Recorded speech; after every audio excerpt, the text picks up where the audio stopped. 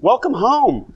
You started your career on this lot. I think the last time I was in this building was in all hands that Terry Semmel and Bob Daly led. And that was probably sometime around 99 or 2000. Half the people in the room had not been, gone to school yet at that point. But yeah, it's been a while. So, great to be back. Yeah. So Jeff, you are, you would not describe yourself this way, but I will, kind of the godfather of the compassionate leadership movement. And we're in a moment of what some might call cold, callous, even inhumane leadership. And I'd love to start just by hearing your thoughts on what compassionate leadership is today, how you practice it, what is it linked in, and how we should be thinking about that. Sure. So I think it really starts with an understanding of the meaning of compassion. And I think a lot of folks, certainly I was this way, have a tendency to think about compassion synonymously with empathy.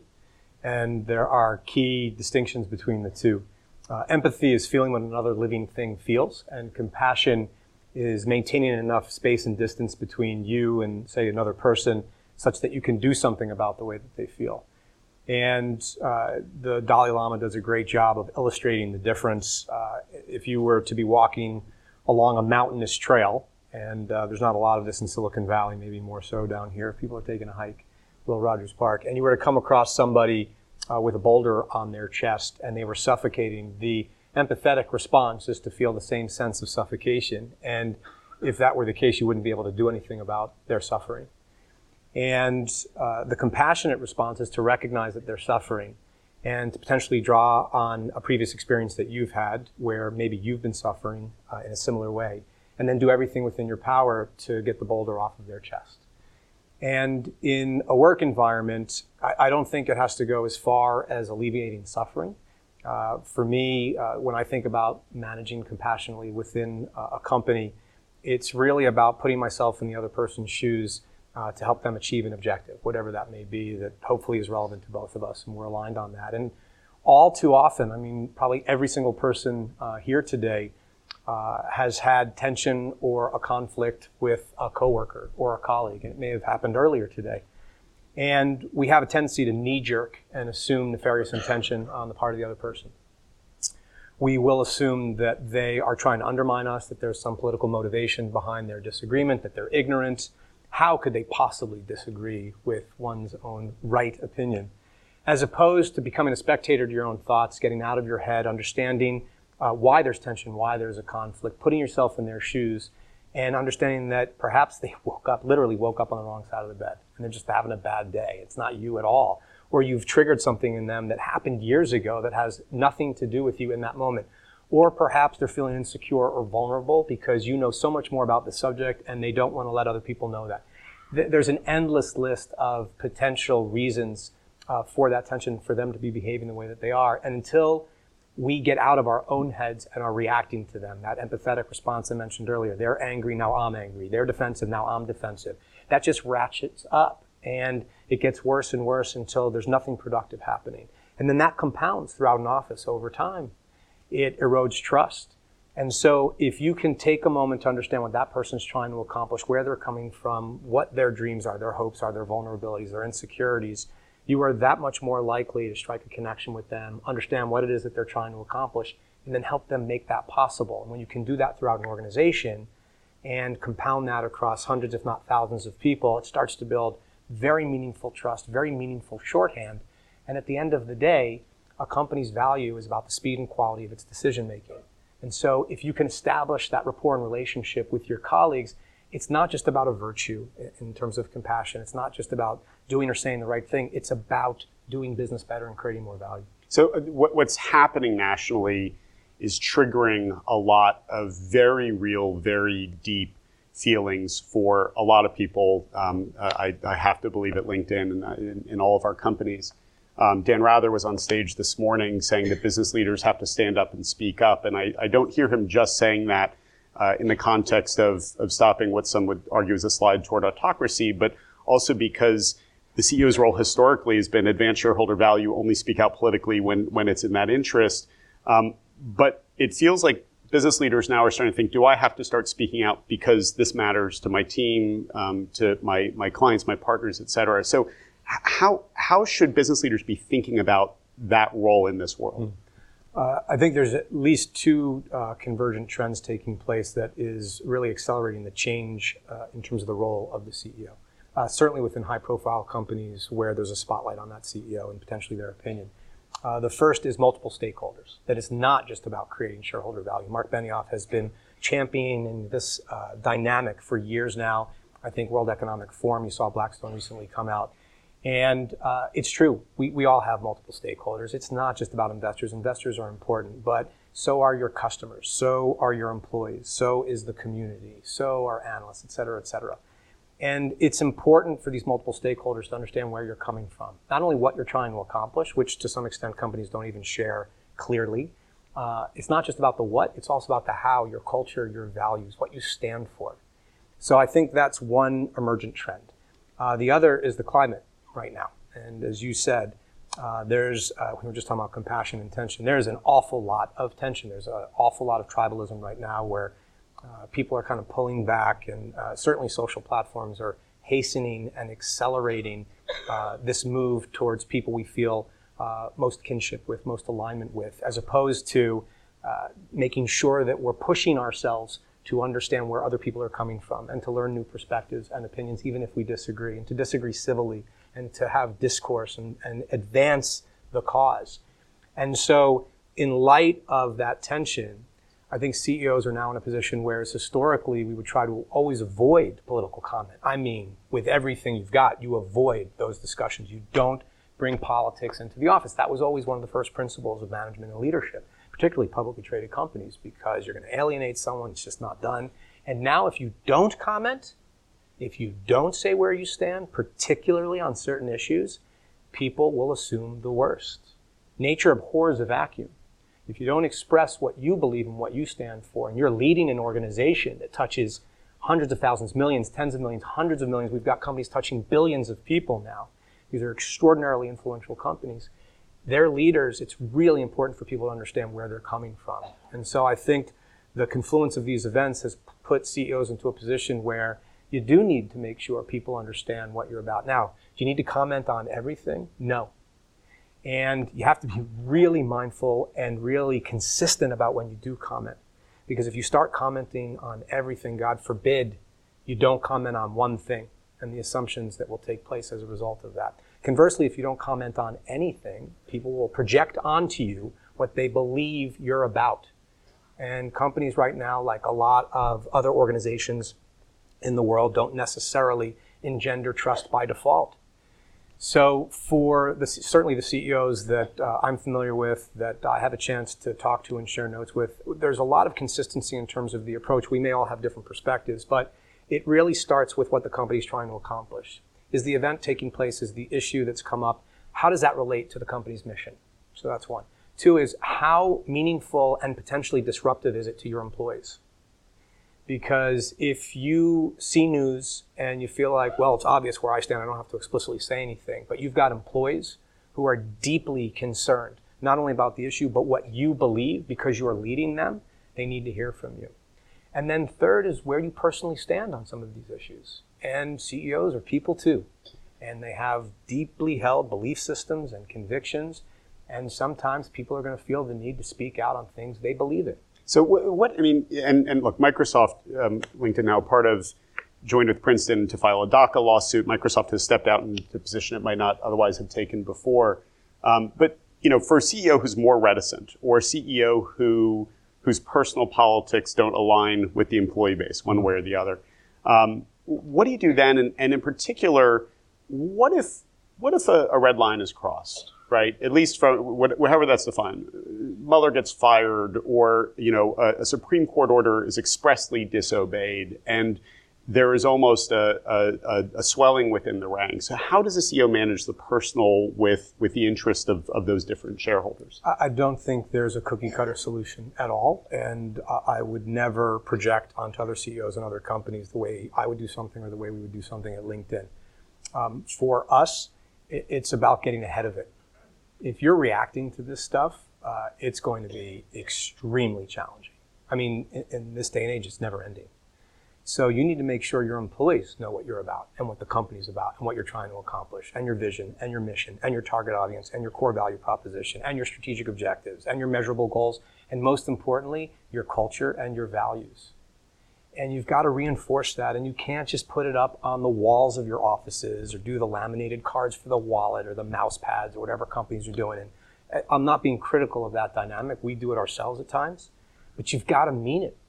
You can't just talk the talk. You should never be in a position where you're only talking the talk as a leader, but in this day and age, you've got to walk the walk. And if you do that consistently, and you do it when you need to be doing it, you can get in front of these things so that your employees understand where you're coming from, and they're giving you the benefit of the doubt. And then sometimes you are going to need to say something. They need to hear from you. They need that leadership. They need to be inspired. They need to understand that there's a better way to do things. And hopefully, the company can be a part of that better way.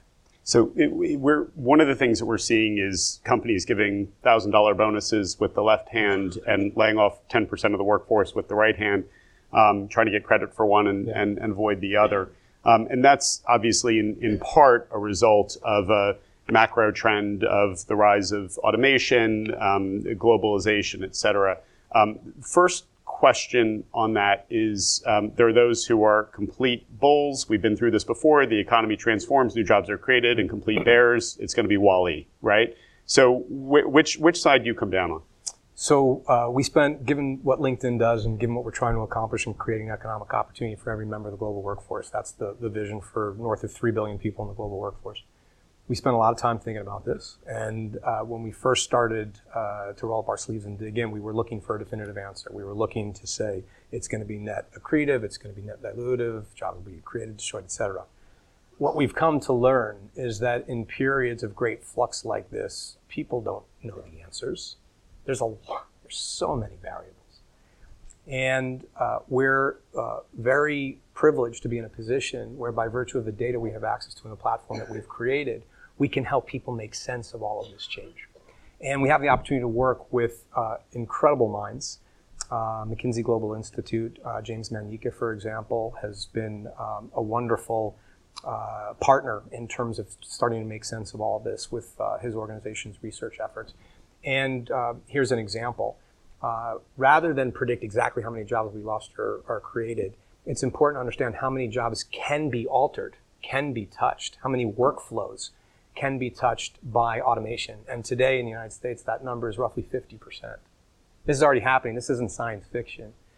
And some of those jobs, some of those workflows will be displaced by automation. You will have robots. You will have computing capabilities replacing workers. But new jobs are going to be created. And then there's going to be this huge hybrid opportunity where the automation creates new roles and people are going to need to reskill.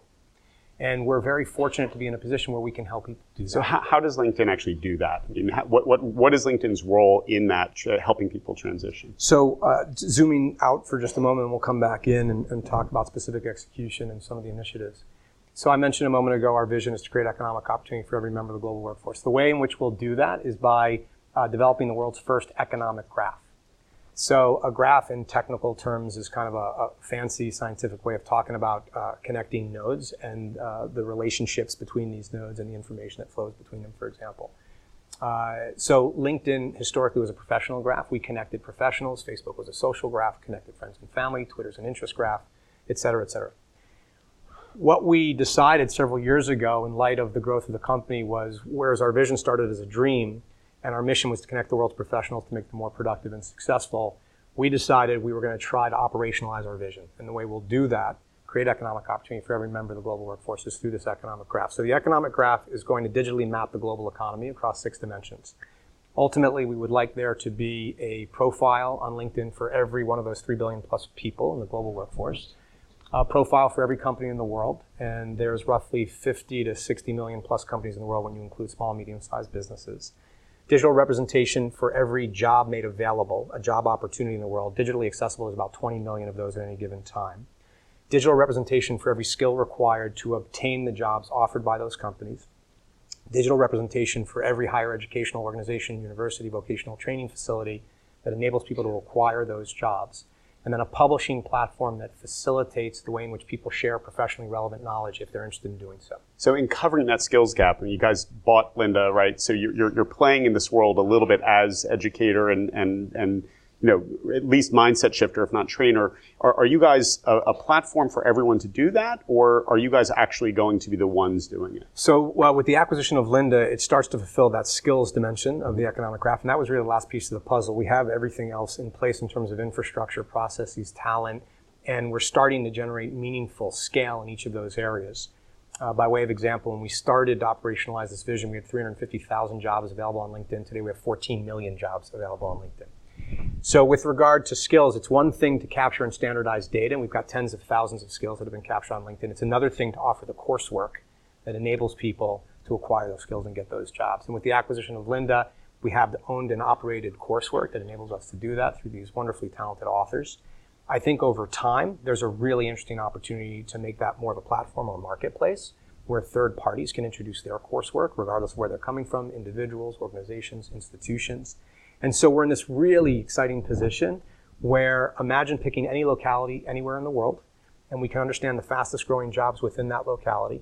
We can understand the aggregate skills of the workforce within that locality. We can measure the size of the gap between the two, and where that gap becomes a red flag, we can alert vocational training facilities, junior colleges, even four-year universities to the gap, provide them data, potentially APIs, that enable them to create just-in-time curriculum so they can start to train and teach for the jobs that are and will be, and not just the jobs that once were.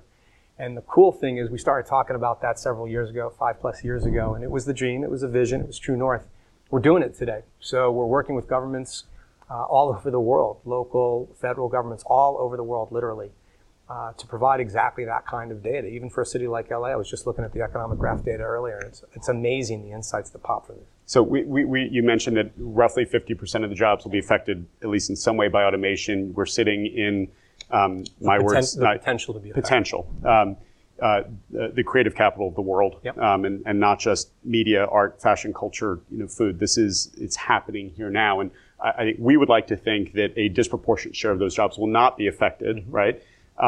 And yet we're seeing massive consolidation, which is creating a risk and probably an actuality of some job loss in media, which does still drive a huge part of our economy. What's your view on LA broadly? And in the little time we have left, as a guy who at least came out of media, love your thoughts on anything that's happening in media that's exciting to you that you've seen that's fired your brain up. Sure. So with regard to LA, I would start by saying anecdotally, I have people that I'm privileged to know and have a lot of respect and admiration for who are raving about LA, Jeff being one of them. And we were talking earlier about the fact that, in your words, it's flourishing. That the art scene and the fashion scene and the food scene and the startup scene are increasingly really reaching critical mass, which is incredibly exciting because the more we can diversify where capital is flowing and innovation is coming from in this country, the better. So that's very exciting. With regard to the media industry, I guess from the outside looking in a bit, and I've always tried to maintain at least a few toes, if not a foot, in the media world, just because I love it. My dad worked at CBS for like 20 years, so I kind of grew up with media in my blood. And I was reading Variety box office grosses when I was really too young. And normal kid stuff. Yeah. So a few different trends. You just touched on one of them. Scale. Scale matters. Scale matters in technology. Scale matters in Silicon Valley. Scale matters up in Seattle. Scale matters in LA. You can see that with Disney's latest move and the Fox assets.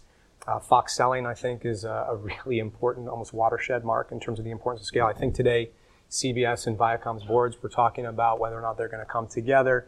Everyone in the industry has got to be talking about scale. It's going to be very interesting to see where this falls out.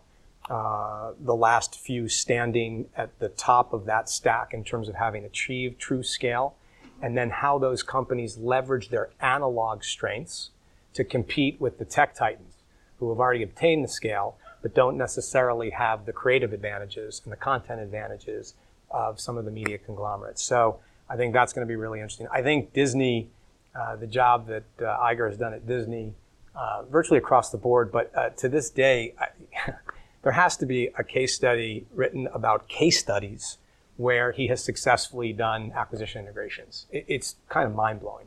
That stuff's really, really hard, And one after another, he keeps knocking them out of the park. So he's setting the bar very high, not just in terms of execution, but in terms of the competitive advantages that execution yields. The adjacent business opportunities, the channels and the windows Disney now has at its disposal. How do you compete with that? So that's one trend to keep an eye on. The second one, and it relates to that, because that's how Disney, in theory, will try to compete with Netflix, is the rise of the digital platform as distributor, and then we'll come back to digital platform as innovator. But for as impressive as Disney's execution has been, Netflix over the last several years, it's just mind-blowing. It's I would use other words, but I don't know about I want to introduce some expletives there, but it's just extraordinary. And then you start to think, I mean, people said originally, is it 30 million subs? Is it 50 million subs? Is it 100 million subs? People now, after this last one, are like, is it 1 billion people who are going to subscribe to Netflix on a global basis? How do you compete against that scale? And it'll be very interesting to see how Hulu continues to grow, what Disney does with its own proprietary effort, what YouTube does, all of these companies, and what competitive advantages they bring to the table. And then, of course, there have been claims that it's peak TV now for a couple of years in terms of original content creation. But as long as these behemoths keep going at one another, there's going to be massive demand for all this original programming, which leads to the innovation piece of this. There's going to be traditional, the longer form stuff, and all those companies will continue to go hard there. But then you've got like the Katzenberg, I guess now Meg Whitman play in terms of shorter form. You've got the Snapchats of the world, the Facebooks of the world. LinkedIn is very interested in original programming within our context. And so very, very excited about the innovation that's going to take place, not just the channel management and the business models, but new forms of media and entertainment. And there's no better city really in the world than LA in terms of what's coming. So we were going to put you to an HQ Trivia pop-up quiz, but we're out of time, so we'll save it for next time. Thank you. Thank you, everyone.